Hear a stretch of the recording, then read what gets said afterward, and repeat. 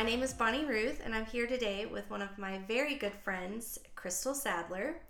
And I'm so excited to have you on the show today, Crystal, because we have been friends. We just counted up the time, and it was 20 years. 20 years. Oh my gosh. That makes me feel old. But Crystal and I met when she was 16. And so we've known each other for a long time, and we've been through a lot of seasons together. And so Crystal's here today. She's going to share her infertility story with us and just what God's done in that. And so Crystal, will you tell us a little bit about you? Sure. Thanks so much for having me. Of course. Yes, and add the math, 16 plus 20. Now you know how old I am. A little bit about me, I guess. I was born and raised in a Christian home, came from a decent family, had a mom who was extremely legalistic and had me as a teen mom. Yeah. And so actually she was a single mom for a long majority of my life. Yeah. And that played a huge role in my desire to have kids. Yeah. It really shaped and put actually a legalistic fear in me of don't have sex until you're married. Yeah. You don't want to get pregnant. Yeah. You don't want to disappoint God. You want to save yourself because that's the right thing that good pure girls do. Yeah. And so it curved my idea of what sex in marriage, even in a good Christian marriage, should look like. Yeah. As well as, the desire. There was no desire to really have kids. Yeah. I knew that one day when I got married, that if my husband wanted kids, it'd be something that we'd have to talk about and we'd have to navigate. So, my husband and I met in my senior year of college. Yes. And tell us his name. Jason. Yes, we're both married to Jasons. Yes. And they're awesome Jasons. They are. Kind of crazy. He and I met my senior year. I was a year school-wise older than him. Okay. Age-wise, we're the same. Okay.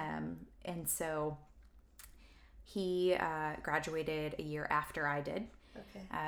And we met, knew almost immediately that we would be married, which I'd never been in a relationship like that. I mean, it was very mature. We both knew what we wanted. We both were actually, for the first time ever, seeking the Lord for a spouse. Yeah. And so it was a really beautiful thing. At the time, we would talk and dream like any people that are dating about our future and, having kids or a dog or all the things where we'd want to live and travel. And I just kind of sloughed it off and would say I want kids, but 5-year plan, minimal. I want to enjoy you. I want to travel. I want to do things.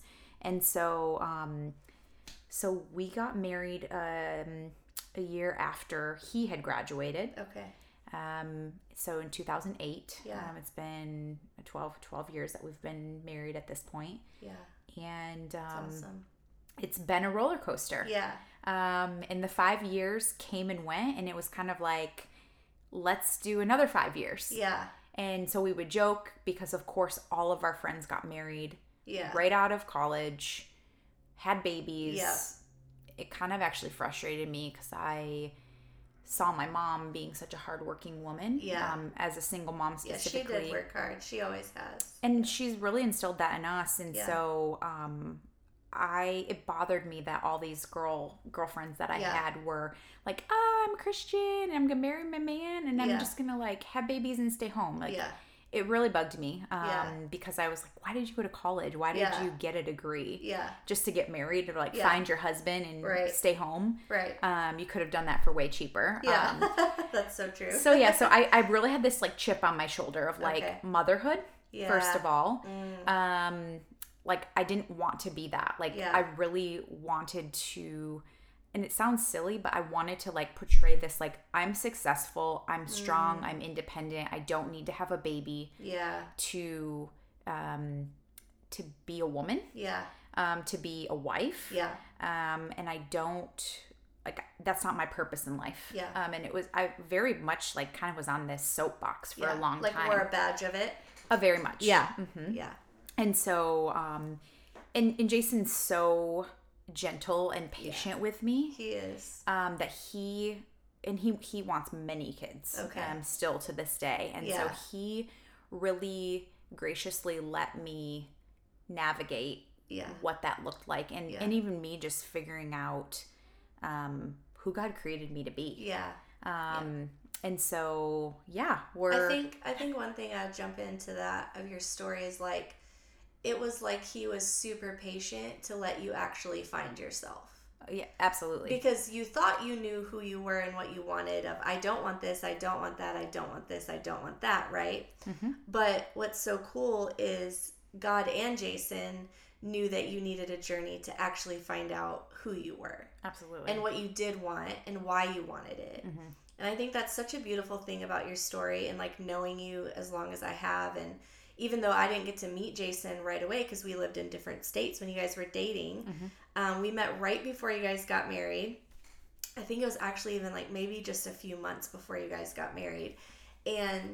But from the moment one, I could tell he was just so patient. And you are a very driven, very, very successful person in all the things that you have put your hands to. But I love that God partnered you with someone who was going to be patient and kind, but also like empowering. Mm-hmm. You know, Jason empowers you to not only take your journey, but he empowers you to be who you are. Mm-hmm. And I love that about y'all's story. And I think, you know, I couldn't have picked a better person for you. And you know, I prayed Jason in for years. So to just see how that is the start of your relationship, and then as you share today, I'm excited for people to see how you guys have ebbed and flowed in that, because you also bring something to him as well. You know, you bring a strength, you bring a determination, you bring a drive, and you also bring vision in different aspects than he does. So you both are just so complimentary of each other, and I love that about y'all. Thanks. Okay, keep going. Tell us more about you. What do you do for a living? So I am currently, number one, a stay-at-home mom, awesome. Which I swore I would never do, and I'm learning you never say never. You never say never. I love being a stay-at-home mom, and I say that with a little to my voice or tone to my voice because my daughter's 1.5 years now, and it's been a challenge. It's quite frankly wrecked me in just like, where is my identity? It's forced me to where all of us believers, Christians, should look for identity, and that's in Christ, and not in what we do or what our responsibility is or what the title of our job is.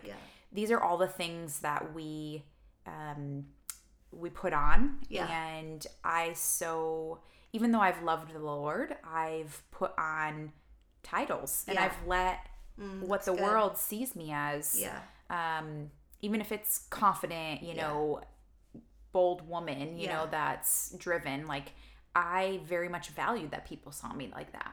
And so to be, quote unquote, a stay-at-home mom was just like defeating to me, deflating. Well, because if you go back to what you shared earlier about that's the very thing that you've run from. Absolutely.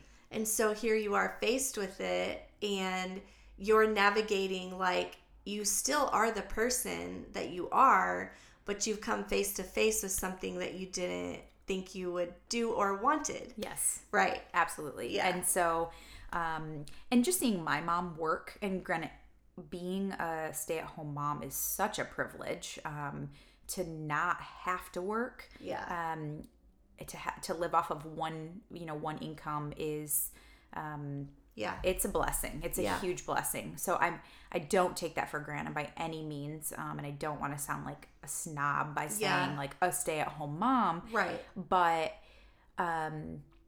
it literally was like the fear of me having a child. My husband came from a family that his mom stayed home from day one when he was born, and never worked even after both him and his brother were off to college, or even in high school, and I saw that she had no hobbies and no friends, and her identity was so wrapped up in being the boys' mom. Yeah.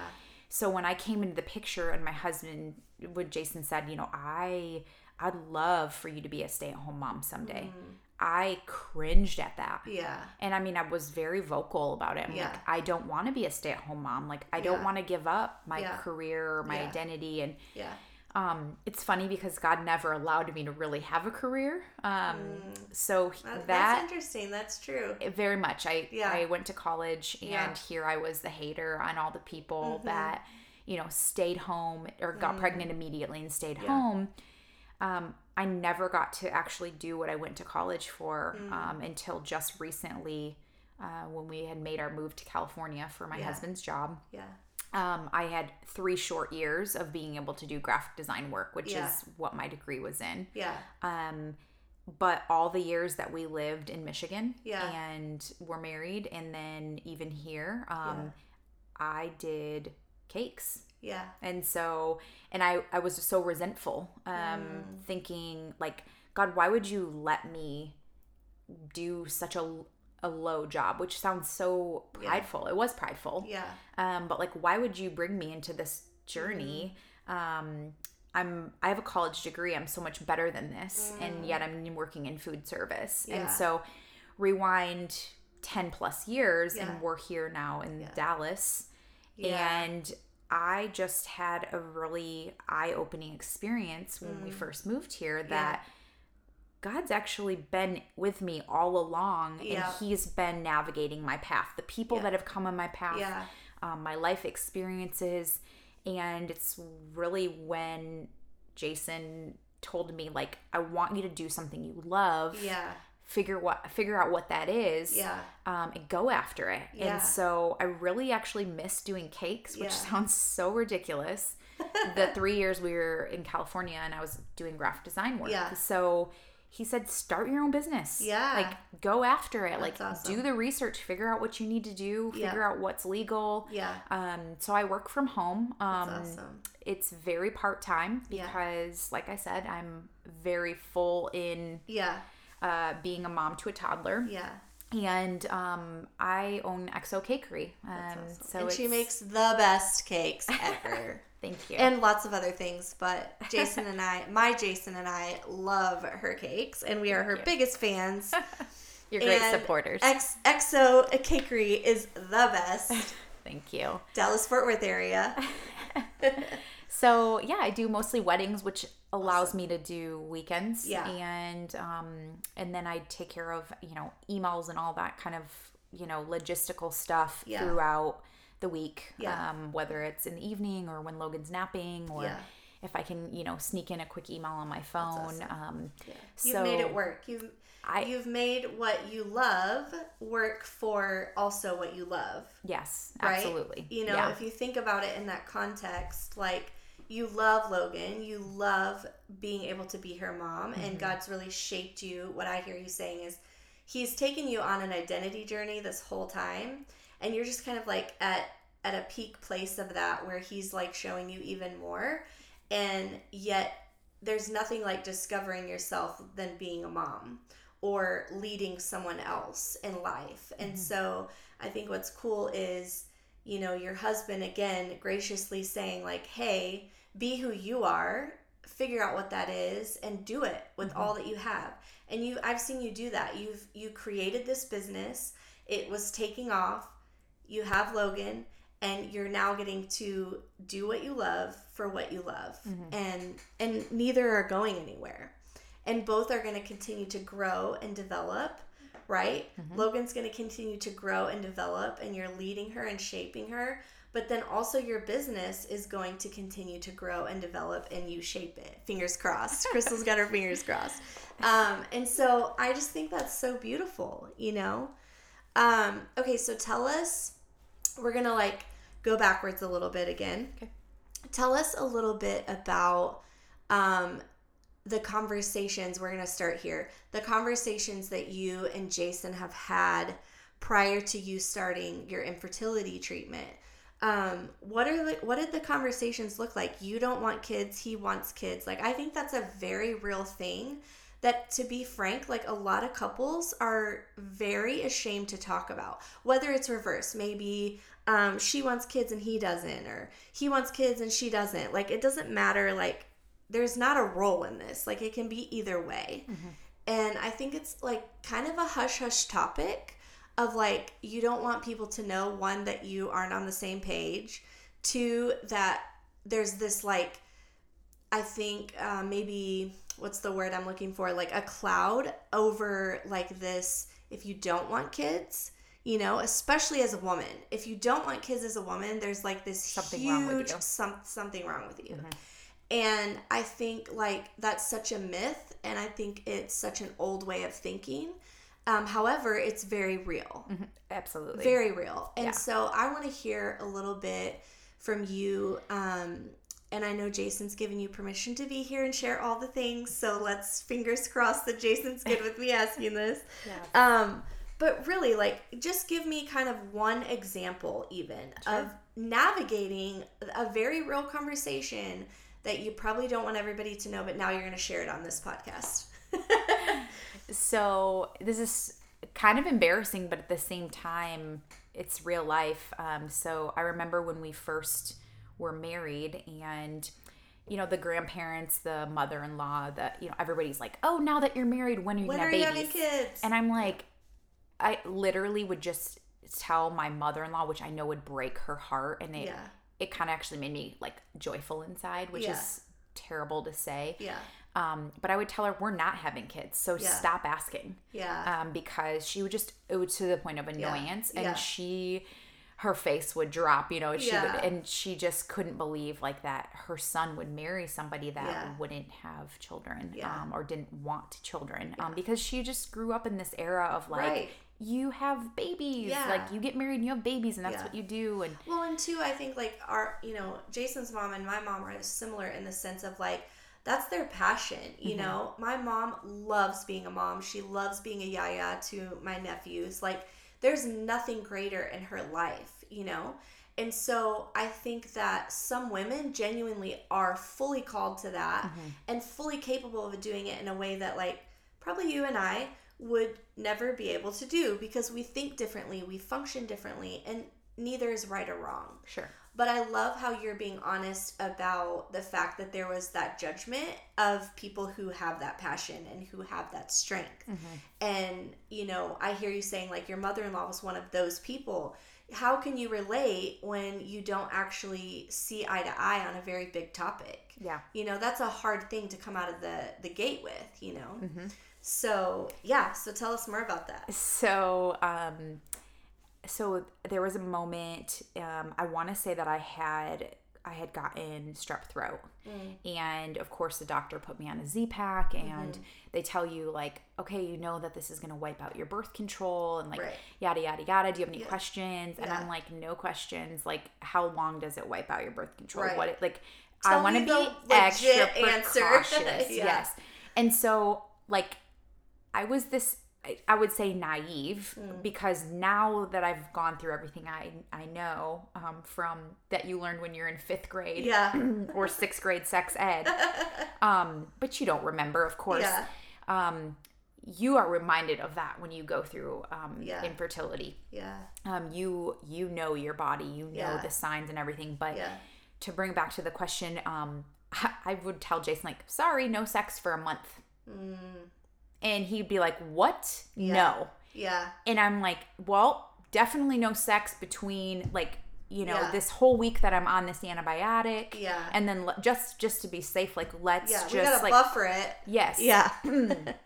Condoms, pulling out, whatever, like, whatever we gotta do. But it is, like, I'm not getting pregnant. Like, and I would be, like, almost in arguing battles with him. Like, I'm not getting pregnant because we were stupid and I'm on an antibiotic that knocks my birth control out. Yeah. And so, like, we would go back and forth and, like, hash this out. And, like, it's so funny because as you find out, like, through the process, and if you paid attention when you were in 5th or 6th grade, you have a 3-day window that you actually can get pregnant, which still blows my mind that the teenager who's never had sex before gets pregnant the one and only time that, like, it just happened to be those 3 days. Right. So how is that so real? It blows my mind. But I mean, we'd have these conversations and like it would be silly stuff like that where I'm like, nope, you know, like I could get pregnant and I don't want to get pregnant. And he's like, okay. Yeah. And he would just, I think, more so respect me because we had talked about a lot about my upbringing. Yeah. And seeing, you know, my mom be a single mom. And not that I thought we would ever get divorced because we didn't talk about that. It wasn't even an option. No. But just like, I'm fearful to have kids. Yeah. I'm fearful of, like, I don't want, once again, bringing it back to, like, I don't want to quit my job. I don't want to, like, I don't want to lose my identity in being a mom. And that's not what I want. And so he would patiently and graciously just let it go. Yeah.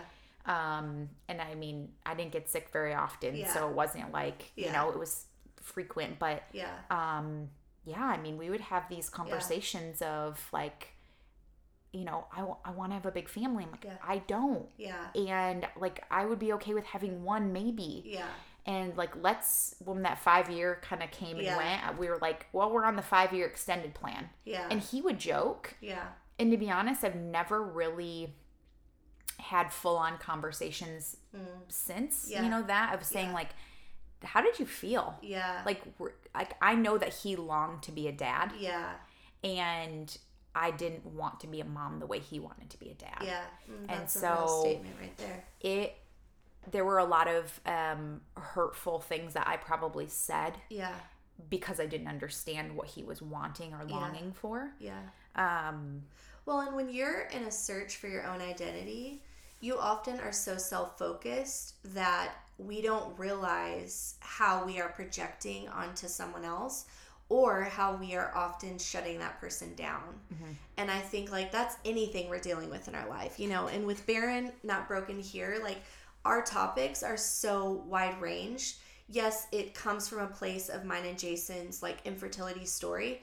But what I love about this whole thing is everybody has barren places in our lives. And we can choose to live broken in them, or we can choose to learn and grow and become a person who lives a flourishing life, right? Mm-hmm.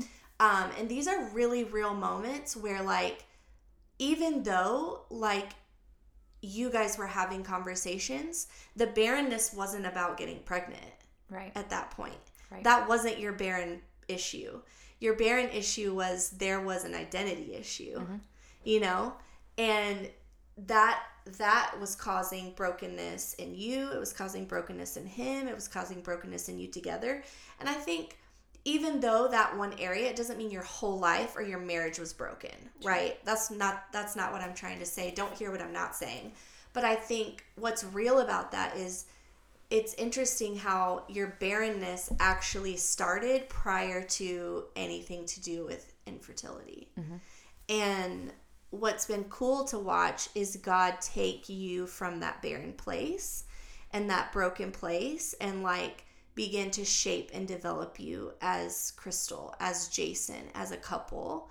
And so tell me a little bit, because what's interesting about that story that you just shared is I think that's so real in whether you are trying to get pregnant or whether you're trying to not get pregnant. Either way, like, let's just be honest, our sex life is fully involved in this whole thing. Mm-hmm. Fully involved. Our intimacy, our lack of intimacy, all the awkwardness of it, the timing of it, like, it comes into play in a massive, massive way. Absolutely. And so what I think is so cool about what you just shared is really your intimacy was being put on the table in a sense of like, yeah, this is not happening, right? Mm-hmm. And so obviously for a man, that's like, what the heck, you know?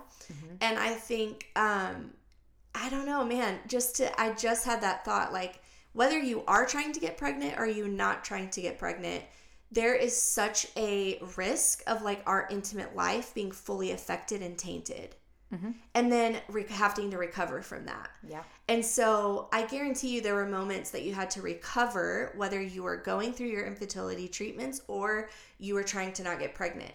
You know, think about how stressful that would be mentally and emotionally for you to have to connect with your husband when you're thinking, I do not want to get pregnant.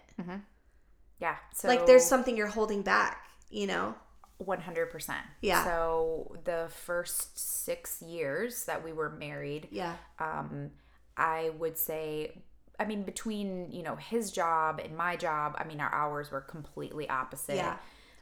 Which that's life too, you know, sure. that plays into affecting everything as well. There were so many aspects, but back to the like growing up and being shamed, like sex being like not something that's beautiful between a husband and a wife, like not something that God created for pleasure and to be like fun and good, and like you talk it out and like what's good and what's not good for what's me working, or you. what's not working. It was more just like, let's get this done. Yeah. Because I have to fulfill my job as a wife, and that's to like make sure that you have the physical aspect of this marriage.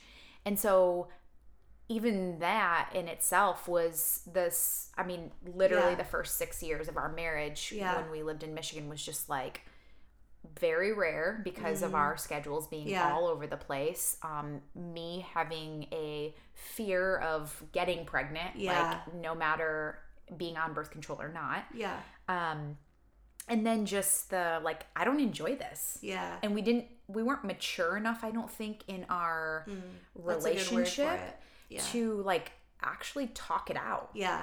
Like, this isn't good for me. Like, I don't want to just be one and like done and that's it. Like, there needs to be more to it. Like, I need to get something out of it as well. Yeah. Even if it's, you know, pre or after, like whatever, like it's not just about you. Yeah. And it's not just about you locking down so that you don't have something happen that you don't want to happen. You know what I mean? Yes. Like you're both, yeah. So like those years, I literally like, it's hard for me to really remember.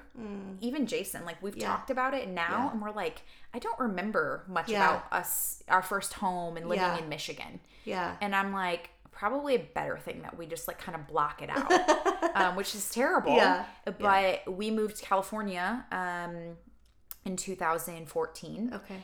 And it was the best thing for our marriage ever. That's awesome. Not only did we enjoy the weather and the sunshine, that was the biggest like factor for me. I'm just a mean person when I'm cold. and Michigan is always cold. It is. And so I was miserable. I felt like, who am I? I'm working in a bakery. Like I am so unhappy. Like I had a lot of health issues, stomach issue wise. So I was seeing tons of doctors, like, and that came out of nowhere. I'd never had that before. Yeah.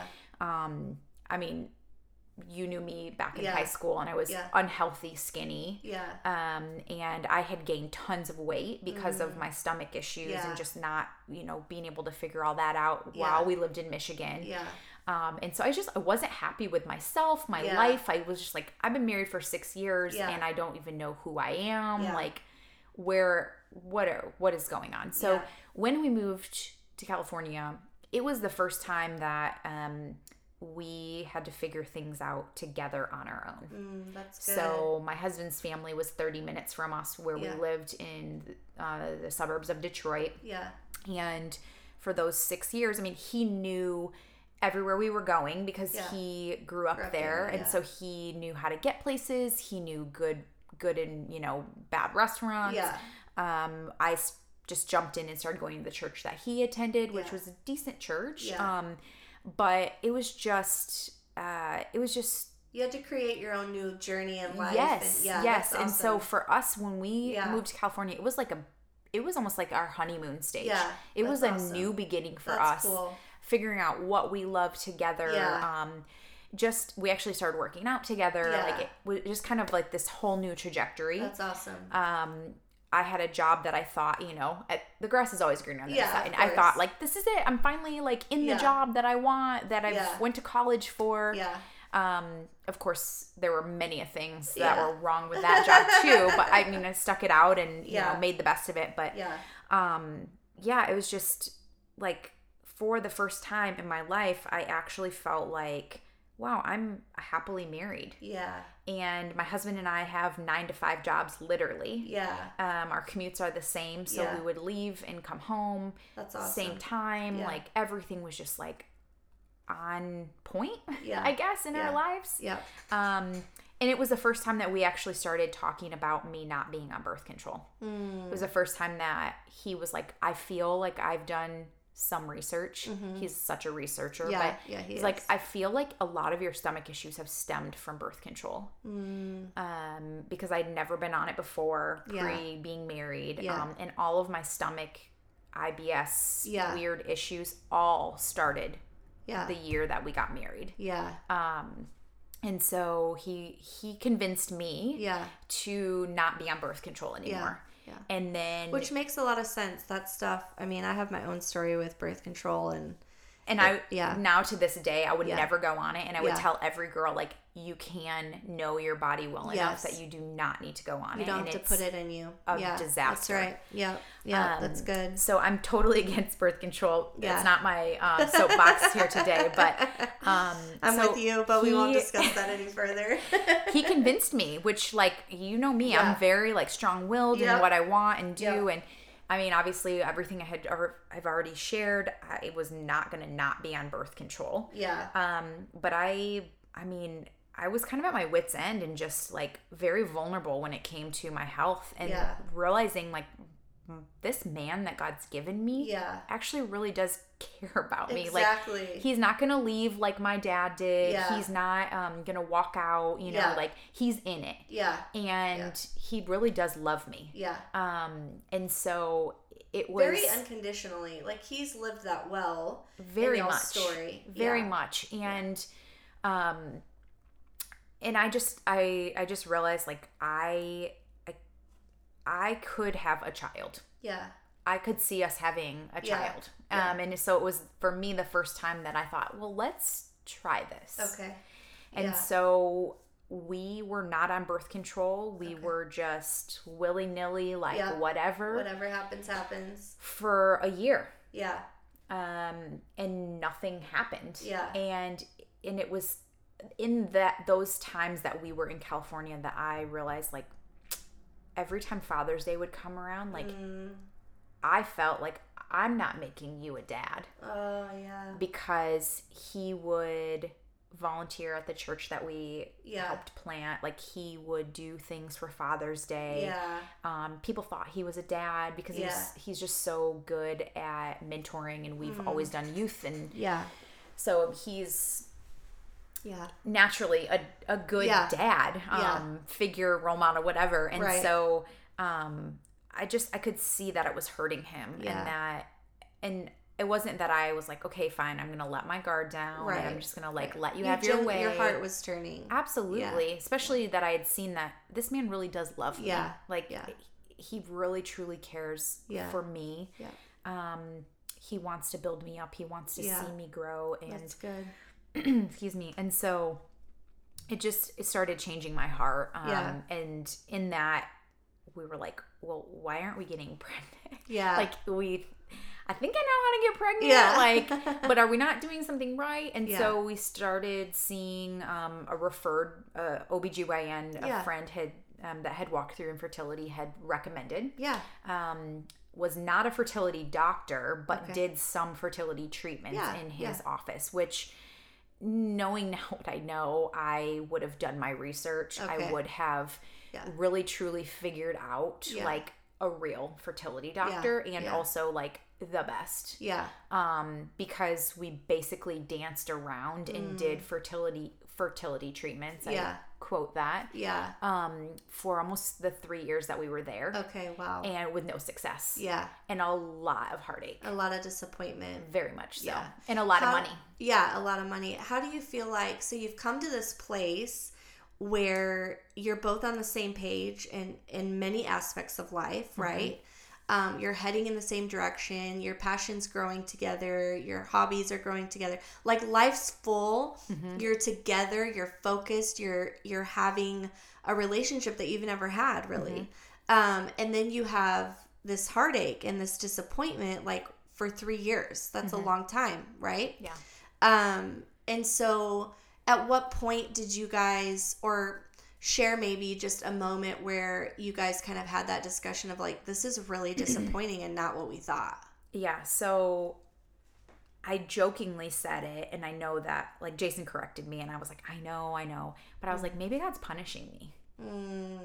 And Wow. which is such like a mindset of growing up of like this legalistic, like God's up in to that same like thing. he's up in the clouds with a lightning bolt, like waiting for to you just to mess like up. yes. And like I grew up that way, and like I knew from college and my own journey, like I had a personal relationship with the Lord. I knew that God was a loving father, that he was not what I was raised to know. Yeah. Bless my mom. I love you, but she just was doing what she knew. Exactly. Which is a terrible way to raise your children. Yeah. My mom did a good job. She had to live that way. She did. Right? So like you're all living in this space that's like judgmental and stressful and all the things. Absolutely. So I think that's a huge revelation. Like, come back to what you're saying. Yeah.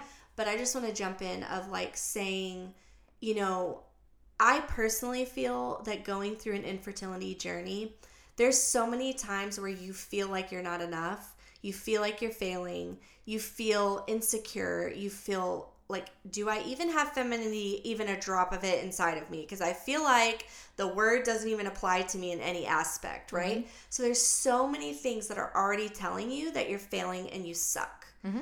And I think to then have on top of it this mindset that God's punishing you, like that's a heavy thing to carry. Absolutely. And that's real, because I think when we go through hard things in life, I think like the fallen nature is to be like, why is God doing this to me? Oh, absolutely. And that breaks my heart. And I've been there. Like I've laid on my bathroom floor after a whole lot of that we won't like display on this podcast, but moments of just feeling disgusting, feeling a failure, feeling so disappointed, feeling lost. And I'm like, God, why?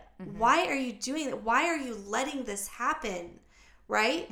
And it breaks my heart that that's the first place that we go, when the reality is like he's so graciously there, like in that moment, literally feeling with us what we're feeling. And what's so cool about God is that he can literally sit there with us.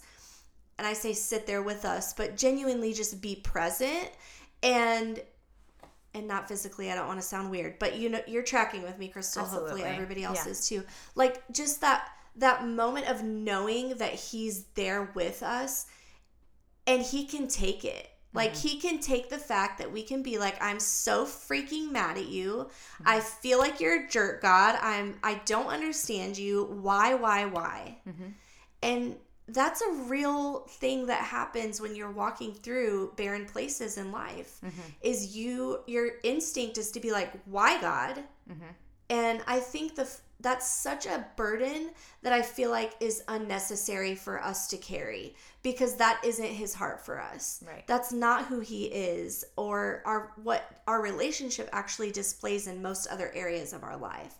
And so for you to come to that place, that's a lot to carry.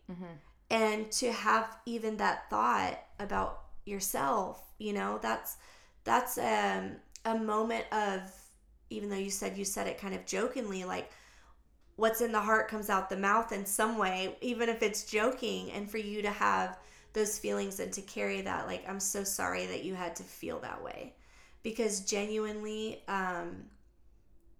I get that feeling. Like I've been there to think, and for different reasons, you know, I didn't necessarily grow up in a legalistic home, but the church world in itself can sometimes make you feel like you're not enough. And when you feel like you're not enough and you don't feel like you're pleasing, then you're failing. And if that's the case, then God must not be impressed with you. He must not want to give you what you want, you know?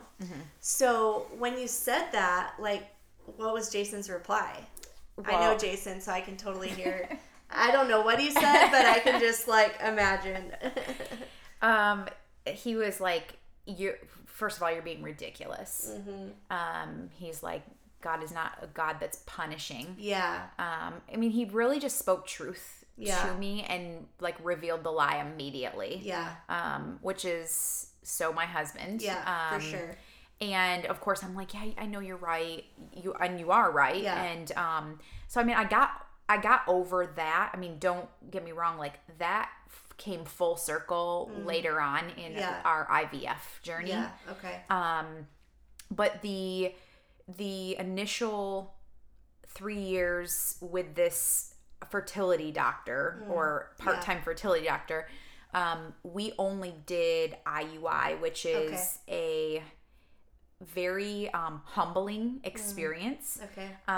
It's a lot of medication that you're on, nothing even close to IVF, but you are basically preparing the body to release more than one follicle, one egg at a time. And so the medication that you're on is kind of almost like pumping up or like steroiding your ovaries to release multiples. Wow. Okay. And then in the process, you go in about every day, if not every other day, when it gets closer to them releasing. Okay. And they basically do a vaginal inner ultrasound every time. Yeah. And they measure these follicles if they're ready to pop, is what they call them. Okay. At that point, then your husband's called in. You don't even have to be there at that time, but you have to be there within 5 hours. Okay. Obviously, his specimen's taken, and then they inject you with it. Yeah. So it's basically like a raw, sterile form of sex, just to get you pregnant. Yeah. And then, of course, without the fun stuff. Absolutely. It's very awkward, actually, because they tilt you back on a table for about 20 minutes, wanting everything to like gravity. And it's just, wow. Yeah. I mean, I can remember taking videos, laying there with my phone and like, this is my view, ceiling tiles, like awesome. And Lord, like, if this is your timing, like, let this work. Yeah. And time after time, it didn't work. And so it's just, it was to the point where at the beginning I was like a little relieved. Yeah. Because I was like, okay, like we're not having a baby. Like we're not supposed to have a baby. Yeah. And breath of fresh air. Like there were times where I'm like, okay, it was a negative pregnancy test. Yeah. And I would only admit that now because I've admitted it to my husband. Yeah. But but a real part of your journey. Oh, for sure. Yeah. And so when we moved to from California to Texas, I actually was at a point where I was like, I'm not getting any younger. And if we're gonna have a baby, like I can't skip a beat. Yeah. Like before I establish anything, I need to establish a fertility doctor. Here. Especially after everything you've already been through for that 3 years prior to moving here. Yeah, and I didn't want to waste any time. Yeah. And so I had kind of heard that if IUI doesn't work, that IVF is your only solution, or it's your next solution. And in my mind, because I didn't have enough education on it, I was like, oh my gosh, this is going to cost us like a car. Yeah. Like it's going to be, $50,000 or whatever, like expensive, nice luxury car. Yeah. And I mean, I'd heard like people go bankrupt, people, whatever. Yeah. So we did we found an amazing fertility doctor, that we had done research on that was like very well known in Dallas, for success rate. Yeah. I mean, there were so many things that we actually like looked into, and what was so disheartening is our very first meeting with him, he said, I have all your charts from your last doctor. Was he an old school doctor, or was he an older, doctor? And I said, well, yeah, I mean, he was probably like ready to retire, but he was, he was an OBGYN, did some stuff on the side. Yeah. And he's like, oh, that's so frustrating to me, because he's like, his notes, what he did, like his everything, his that process. He's like, it's so archaic. Wow. And so my heart then was just like, what? Like, for 3, I've been through all of this. Like, and not to mention, like, our insurance actually covered infertility. Wow. Like a huge chunk of fertility. And so we were paying every of those appointments out of pocket. Yeah. Which was so discouraging. Yeah. So frustrating. Yeah. And he's, you know, he was just he was a great gentleman, amazing bedside manners. He said, you know what?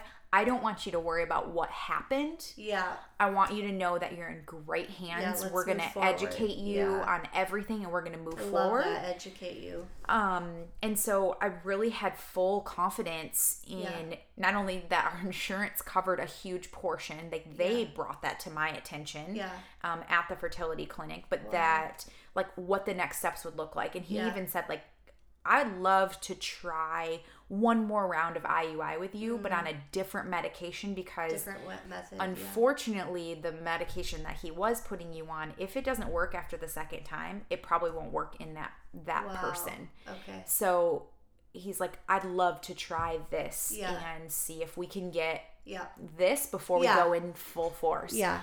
And so how did that make you feel? Did you apprehensively approach that, or after having like you have this new education, you have this new perspective, did you go into it hopeful, or were you just like, this is trauma for me? I actually went into it very hopeful. Oh, good. I love that. I went into it as like, okay, we're doing everything we know to do. Yeah.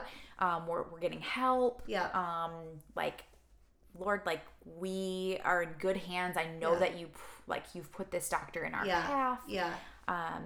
We're ready to be parents. Like, just there's so many aspects. I mean, Jason's in finance. Yeah. And so our whole life is a budget and everything's numbers. And our Jasons are the same in that they love budgets. So we won't talk about that on this podcast. No, thank you. We don't want to bore you. No, we don't want to bore you. So I was really just with the whole fertility and things being covered and all that, like I just felt like we both were like, oh my gosh, it's such a relief too that it's not, you know, $50,000 and it's not coming out of our pocket and like breathe a little in it. Yeah. And so I think we were even like, if this IUI doesn't work, like we know that IVF is our next step if we want to continue in this. And so we had even, I say more him probably had more peace because everything has a dollar sign to it to him. Yeah, right. And so I just felt like, okay, like let's do this. It can't hurt. Yeah. Now in all of the 3 years in California and then, you know, the beginning of being here, IUI is a very I said it earlier, it's like a raw, like it's a disconnect. It takes intimacy out of your relationship because you have a goal, and that's to get pregnant, right? And it's not then about pleasure, right? Or about that or like connection exactly. And so we had a lot of moments in those years, even though we were actually on the same page and like life was good and we were loving each other and building God's church, you know, just all the things.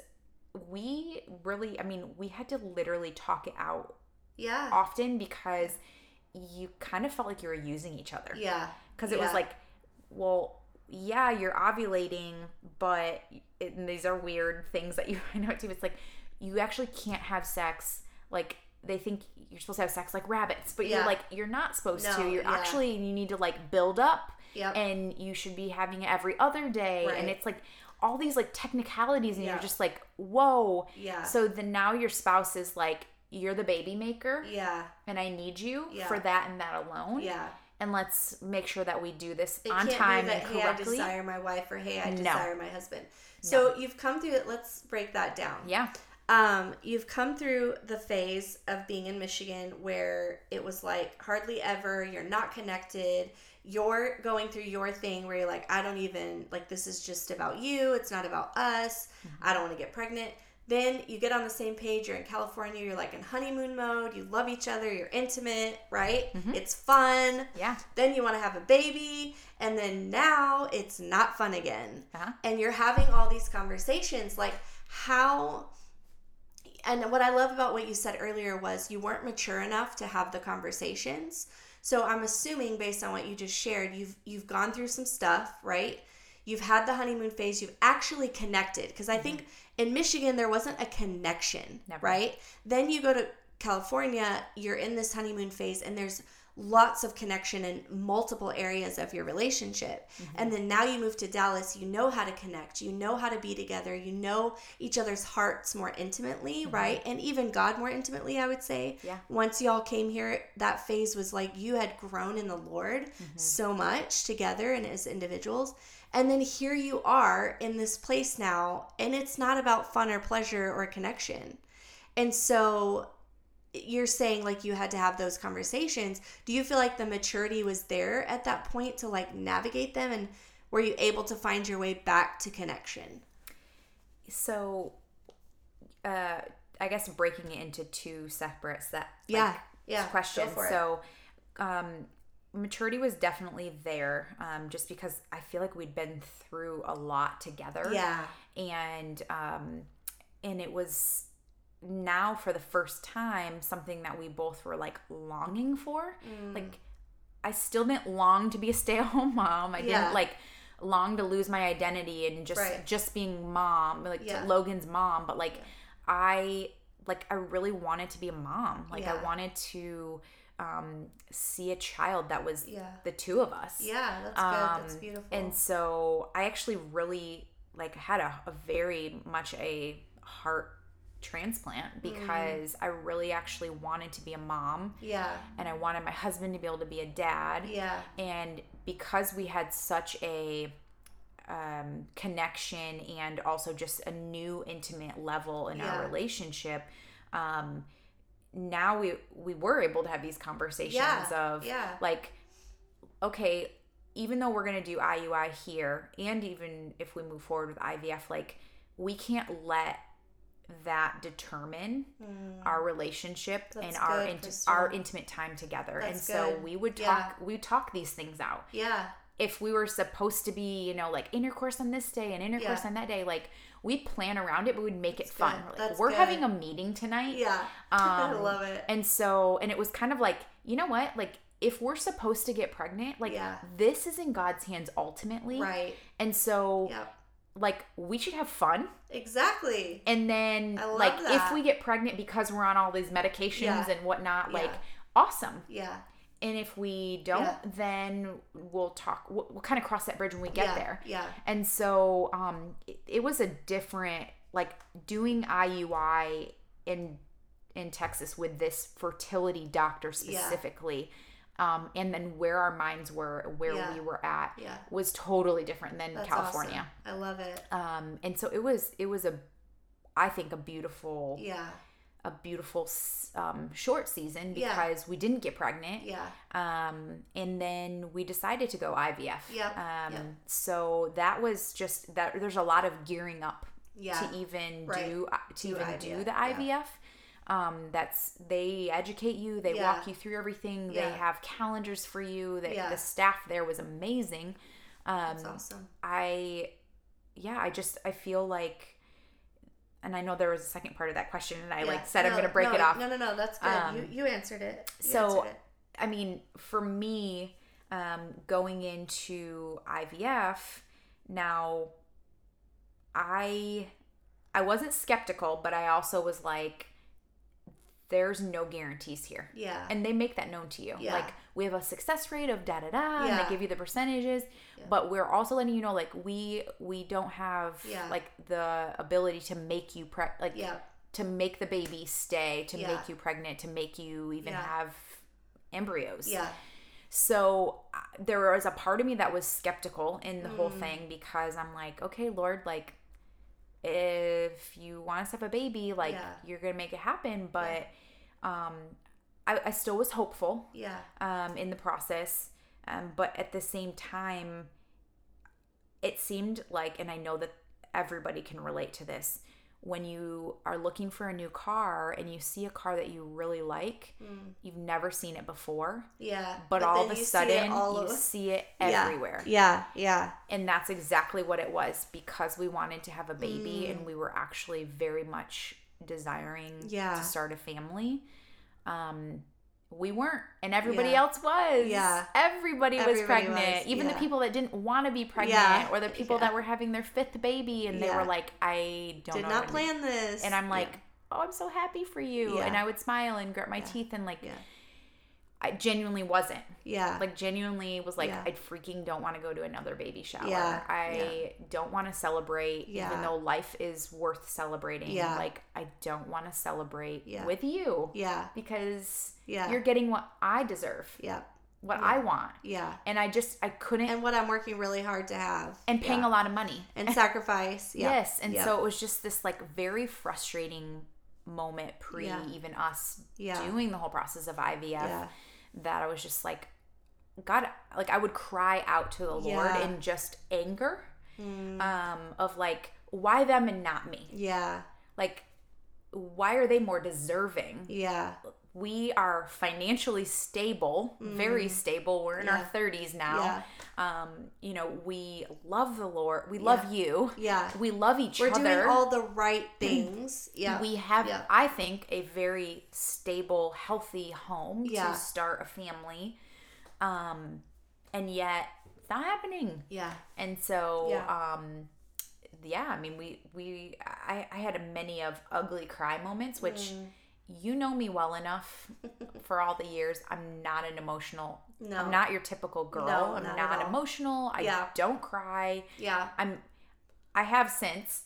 But You've softened. You've softened a lot. I have, but I'm very much just like, you cry in your own time. Yeah. You cry before the Lord because He's the only one that's going to do anything. Right. I've just never been a emotional roller coaster, even as a teenager. I've looked at it as I've been very level-headed. Yeah. Which is true. Some people say like, "Oh, you're hard-hearted," or and I'm like, that's fine. You can think that. You don't know me. Yeah. But yeah, I had some moments where I was just like, God, I don't understand. I'm singing worship songs and I'm like, will you fail me? Well, you have. That's good. And there were a lot of those where I was just reflecting on things that I was singing, but yet my heart was like, I don't believe this. Yeah. And those were probably my dark moments. Yeah. Yeah. Of just like, okay, we are at a place that we have to move forward with IVF. Yeah. Like that's how quote unquote bad it's gotten. Yeah. We can't have a baby on our own. Yeah. Yeah. Like why? Yeah. And so, I don't know. I think what's so real about that is when you're facing this thing, right, that you want so badly, and I think anyone can relate. Insert whatever thing it is that you're wanting in life in this scenario. It might not be infertility for others, having a baby for other people, but it might be to have a good marriage, right? Your marriage is barren. Your finances are barren. Your friendships, you feel lonely. You feel depressed. You feel anxious, anxiety. And so I think again, going back to that whole concept of there being barrenness in your life. Now, the barrenness is not within your marriage. Now it's the barrenness of we want a child. Yeah, your womb. And so I think navigating through that, I see so many hard and yet so many beautiful things that have come out of it, right? I have a friend that always says this is going to serve you well, right? And this whole journey has served you so well. And served your marriage so well, even though, right, that doesn't negate the hard things, the dark moments, the awkward conversations, the awkward sex moments, the awkward doctor visits, right? Mm-hmm. It doesn't negate that. However, as someone who's walked with you in life, there's so much beauty that has come out of it. Not just Logan, right? And I'm going to let you tell us a little bit about Logan here in a minute, but there's beauty that comes from it. Beauty from ashes. Absolutely. And I think what you guys have gained is not just a child. You So know, good. it's True. not just a child. And what you thought the life, right, the physical life that you were fighting for is actually not the only life that you were fighting for. It was you as an individual and you as a couple. And who you guys have become in that is incredible people, incredibly strong people, incredibly generous people, incredibly aware people of others and their scenarios. Compassion, kindness, like all those things have come out of this. But also, one thing that I would love to speak over you is you guys have a relationship that ebbs and flows in a way that you would absolutely never have had if you hadn't have walked this in your story. Absolutely. And again, that is not to negate all of the ugliness of what you've had to experience and the sorrow and the sadness. Yeah. But I can't help but say, like, it's only served you well. Yeah. And it's brought forth life in multiple aspects. Yeah. And I think that's just so incredible. But here's the thing, you've let it, right? Like, the thing is you didn't let it break you. Yeah. And I think what's incredible about that is you had many opportunities for it to break you and to live broken. Like, you could have stayed that little girl, right, in a single parent home, a legalistic single parent home, and stayed broken. And allowed that to break your marriage, allowed that to break you as a person, allowed that to break other relationships, break the relationship with your mom. You know, like, it could have caused a lot of damage. However, you've allowed God to heal you. You've pressed into the hard moments with God, with your husband, with your friends. And you've done the hard work, friend. And I think that a lot of times when we start going through things like IVF, or insert anything that we have to do to try to get what we want, we think we're owed something, right? Because we're doing all this stuff. And in reality, there's so much that's actually being done that has nothing to do with the thing that you want. But what's awesome for your story is you guys did have a baby. So I want to hear about Logan. Because she's so freaking cute. She's the sweetest little thing. And she's so cute. Thank you. Yeah, before I speak on Logan, I just want to say definitely. That we had what I would consider kind of a rough journey even doing IVF. Which was unexpected. Yeah. And what my doctor said was a spontaneous pregnancy. Wow.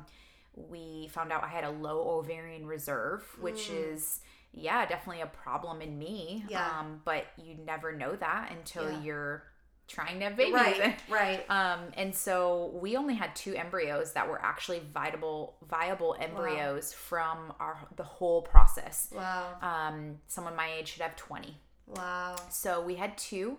Wow. We did a embryo transfer, which was delayed because I did get pregnant on my own naturally and miscarried at about 12 weeks, which was kind of heartbreaking. Yeah, it was heartbreaking but for all of us. I tried to look at it and see, like, why God allowed that to happen. Yeah. And it was literally to show me, I think, that He is a sustainer of life, that He gives life. That's good, Crystal. That it has nothing to do with the doctor. That's good. Because I know that baby's in heaven. Yeah. With mine. Yes. With all 3 of mine. So I know that He allowed it to happen for a reason. But, then that leaves us with a embryo transfer delayed, which I was already kind of nervous about, but we did it and it was unsuccessful. Yeah. And so we're like, crap, we have 1 embryo left. And I just was over, there's a million shots you have to give yourself and just all the things, hormones. And it was the beginning of the year and I said, let's just take a break the rest of the year. Like, let's enjoy our family. Let's enjoy vacations. I remember you saying that. Everything. Like traveling back to Michigan for the holidays, like all of it. Because if we were doing IVF, we would have to be at a million appointments.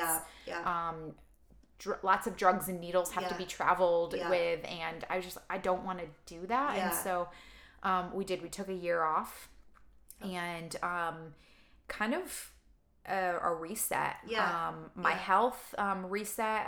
Just getting back into like working out consistently full time, eating clean and healthy. And then we went into the embryo transfer, the last and only transfer that we had in February, and we found out Valentine's Day that we were successful pregnancy with Logan. And so it was quite a bumpy ride. It was. And even my pregnancy, I didn't enjoy it. And I say that not to... That's not a slight on Logan. That's just real where you were. Yeah, I mean, because I was fearful in the back of my mind that at any minute I was going to A, miscarry. Or B, that God was going to take the baby. Obviously miscarriage. Facing that question again. Yeah. And just like, is this, like, God, is this from you? Like, is this, I mean, I never once questioned IVF whatsoever. I'm like, you know what? God gives us doctors. Yeah, that's right. In ways to, get pregnant. And I was going to do everything I could. Yeah. Obviously, we continued to faithfully pray. We continued to seek the Lord in it. But it was just all these like moments of like, I should be feeling the baby move more. And like, is the baby okay? A lot of fear. Very much so. Yeah. And so I really didn't get to enjoy my pregnancy because I thought all along that like we would potentially not have a baby to hold in our arms. Yeah. And so my pregnancy was awesome. I mean, I had an amazing pregnancy and I feel... But within yourself. But in myself, I just felt like something's not right. I'm like...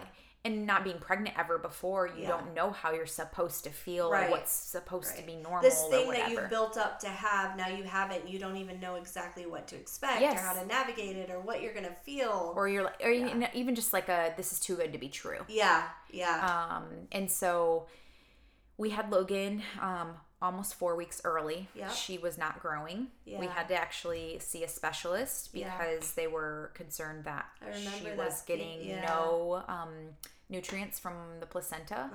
And it's pretty much what they ruled to be the case with the specialist.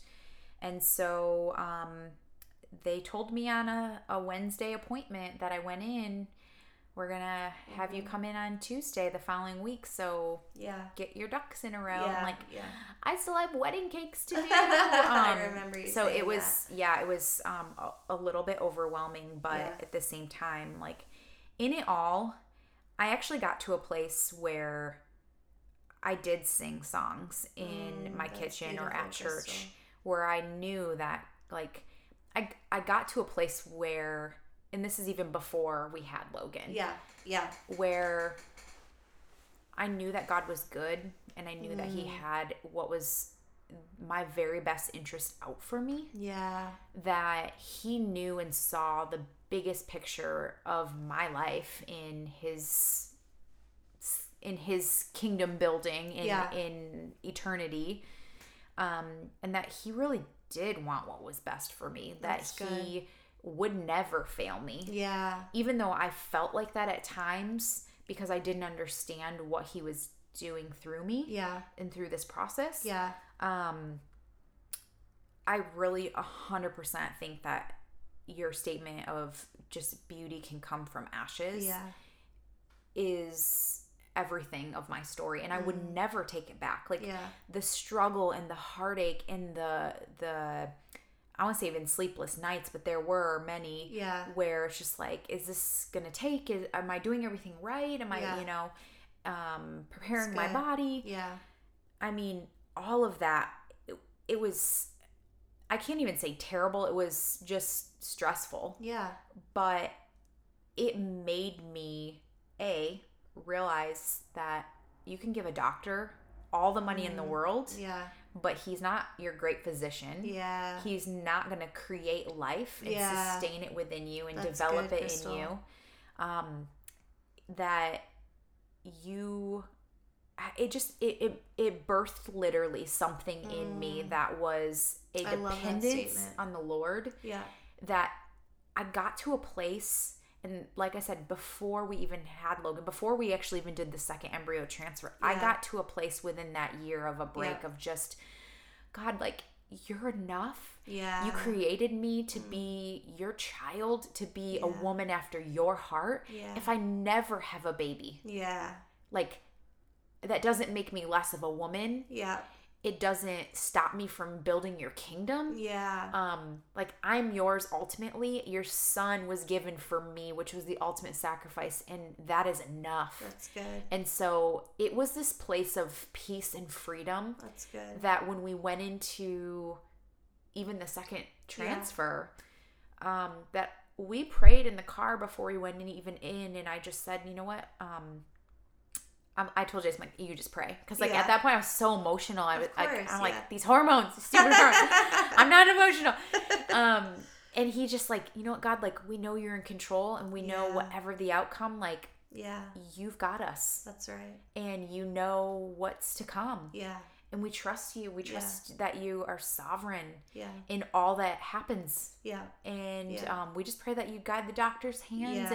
And so I had a full peace. Yeah. And probably when we found out that we were pregnant, I didn't believe it. Right. And then, like I had shared earlier, like, just all the aspects of being pregnant, I just couldn't believe that I was actually pregnant. Yeah.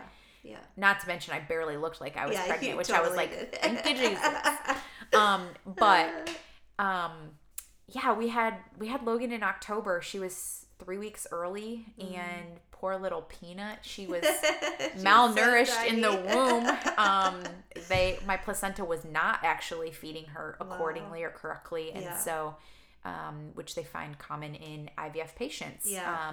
So I had an emergency C-section, which, nothing against a regular old vaginal birth, but I will promote the C-section all day. Oh, that's funny. So I had Logan. She was 4 pounds 12 ounces. She was so cute. I was not expecting to have a preemie baby, or what was considered preemie when it came to clothing. Yeah.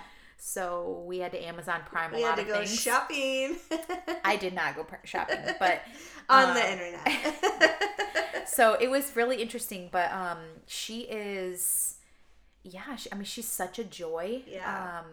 And she's just, whoever they are that say time flies and like time goes even faster when you have kids, and just all the things, like, they are so right. Yeah. And she is. She's 1.5 years now. She brings so much joy to our little family. She's so cute. And she is very independent. Yep. And she's a good mix of the both of you. She's awesome. That's great. But there are times where I'm like, it is hard being a mom. Yeah. And I give so much credit / like props to the moms that are stay-at-home moms that want to do that. Yeah. Even if they don't, it's a full-time job. It is, yeah. I don't for 1 second take it for granted. Yeah. It's exhausting. Yeah. And there are moments where I'm like, I don't want another baby. Yeah. Which, we've of course started talking about again. Yeah. And try not to even like stress over it, because once again, it's not in our hands. Yeah. But the thought of another child is like, whoa, hold on, whoa. Yeah. And I think that's a real topic too, that a lot of people, there might be shame in talking about, of like, we're good with one. We don't want to have any more. So you know what I mean? Yes. And I know that'll be another podcast, because I know that's a current discussion happening in the Sadler family. It is. However, I think to even just be honest with, I'm good with one. Like, I think today, I hope that gives some parents freedom. We were talking to some friends not too long ago, and they were saying they do have one child, and they were saying how nobody says it's okay to just have one. Like, it's always, when's the next one? Yeah, you're going to give them a sibling? Right, exactly. Yeah. And I think it's so sad that our society, like, immediately puts, like, the next expectation. Oh. And so, like, I hope that listeners will take away so many things from what we've talked about today. But one of them is just to, like, not put labels.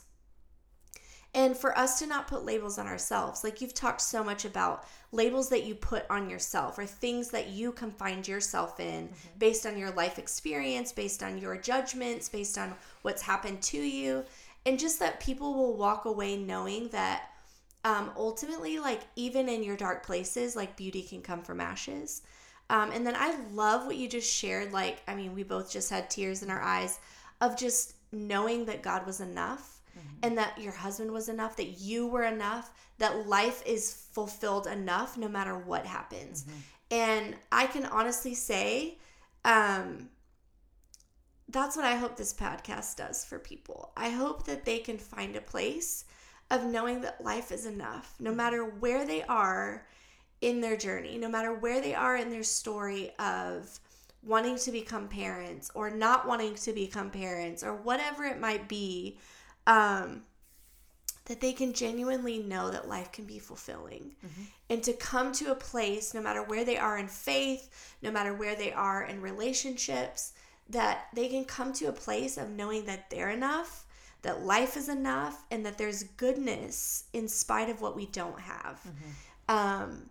And wow, to come to that place is a really hard, like you have to go through a whole lot of to actually get to that place, no matter who you are. And you've described that beautifully to us today. But the deepest part of my heart is that people will genuinely know that.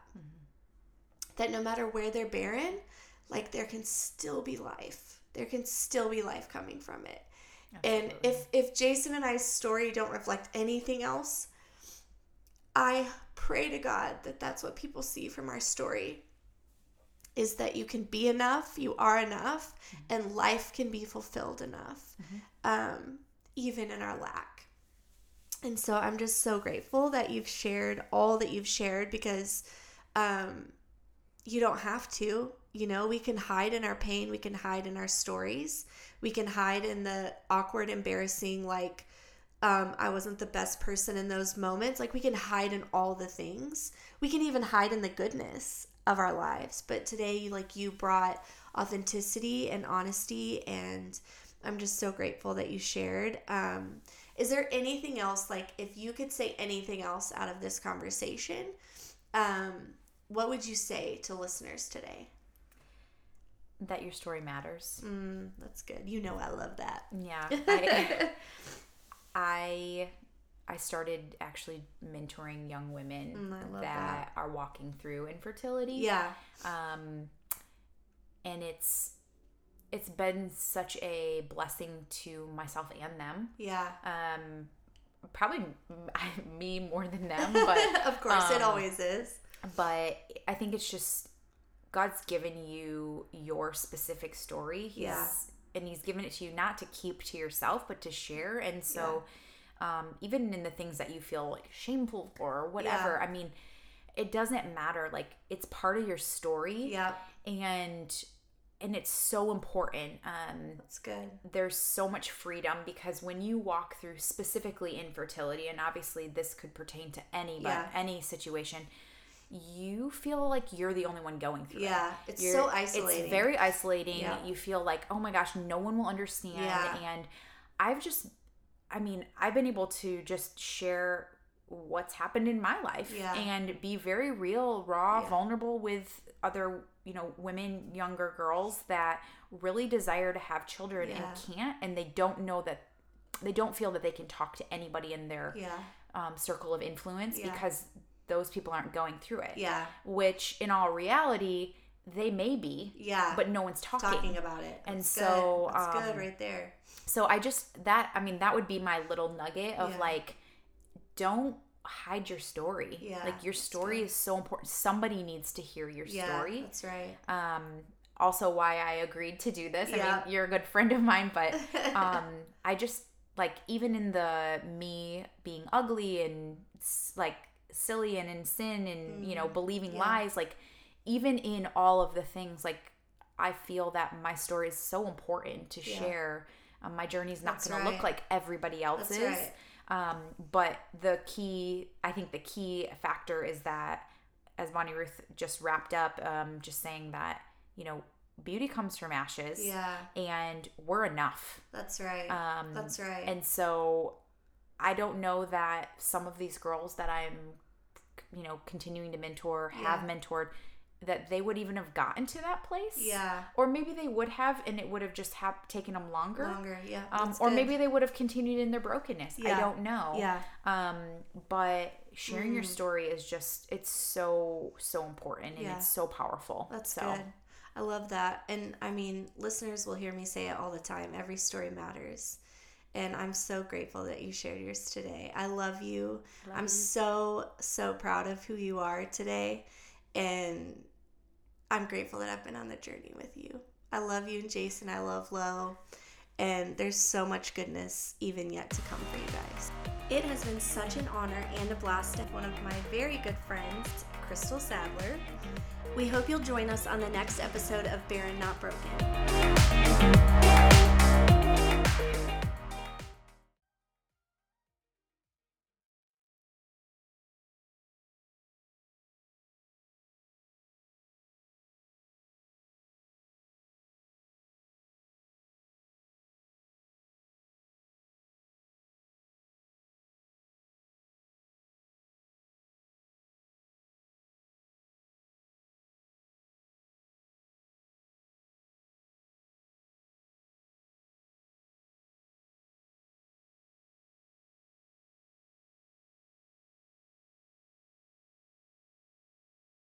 So thank you for being with me. Thank you guys for listening today. I hope that you've taken away some good nuggets to just walk through life, walk through your own story. And I hope you have a great day. Thank you so much.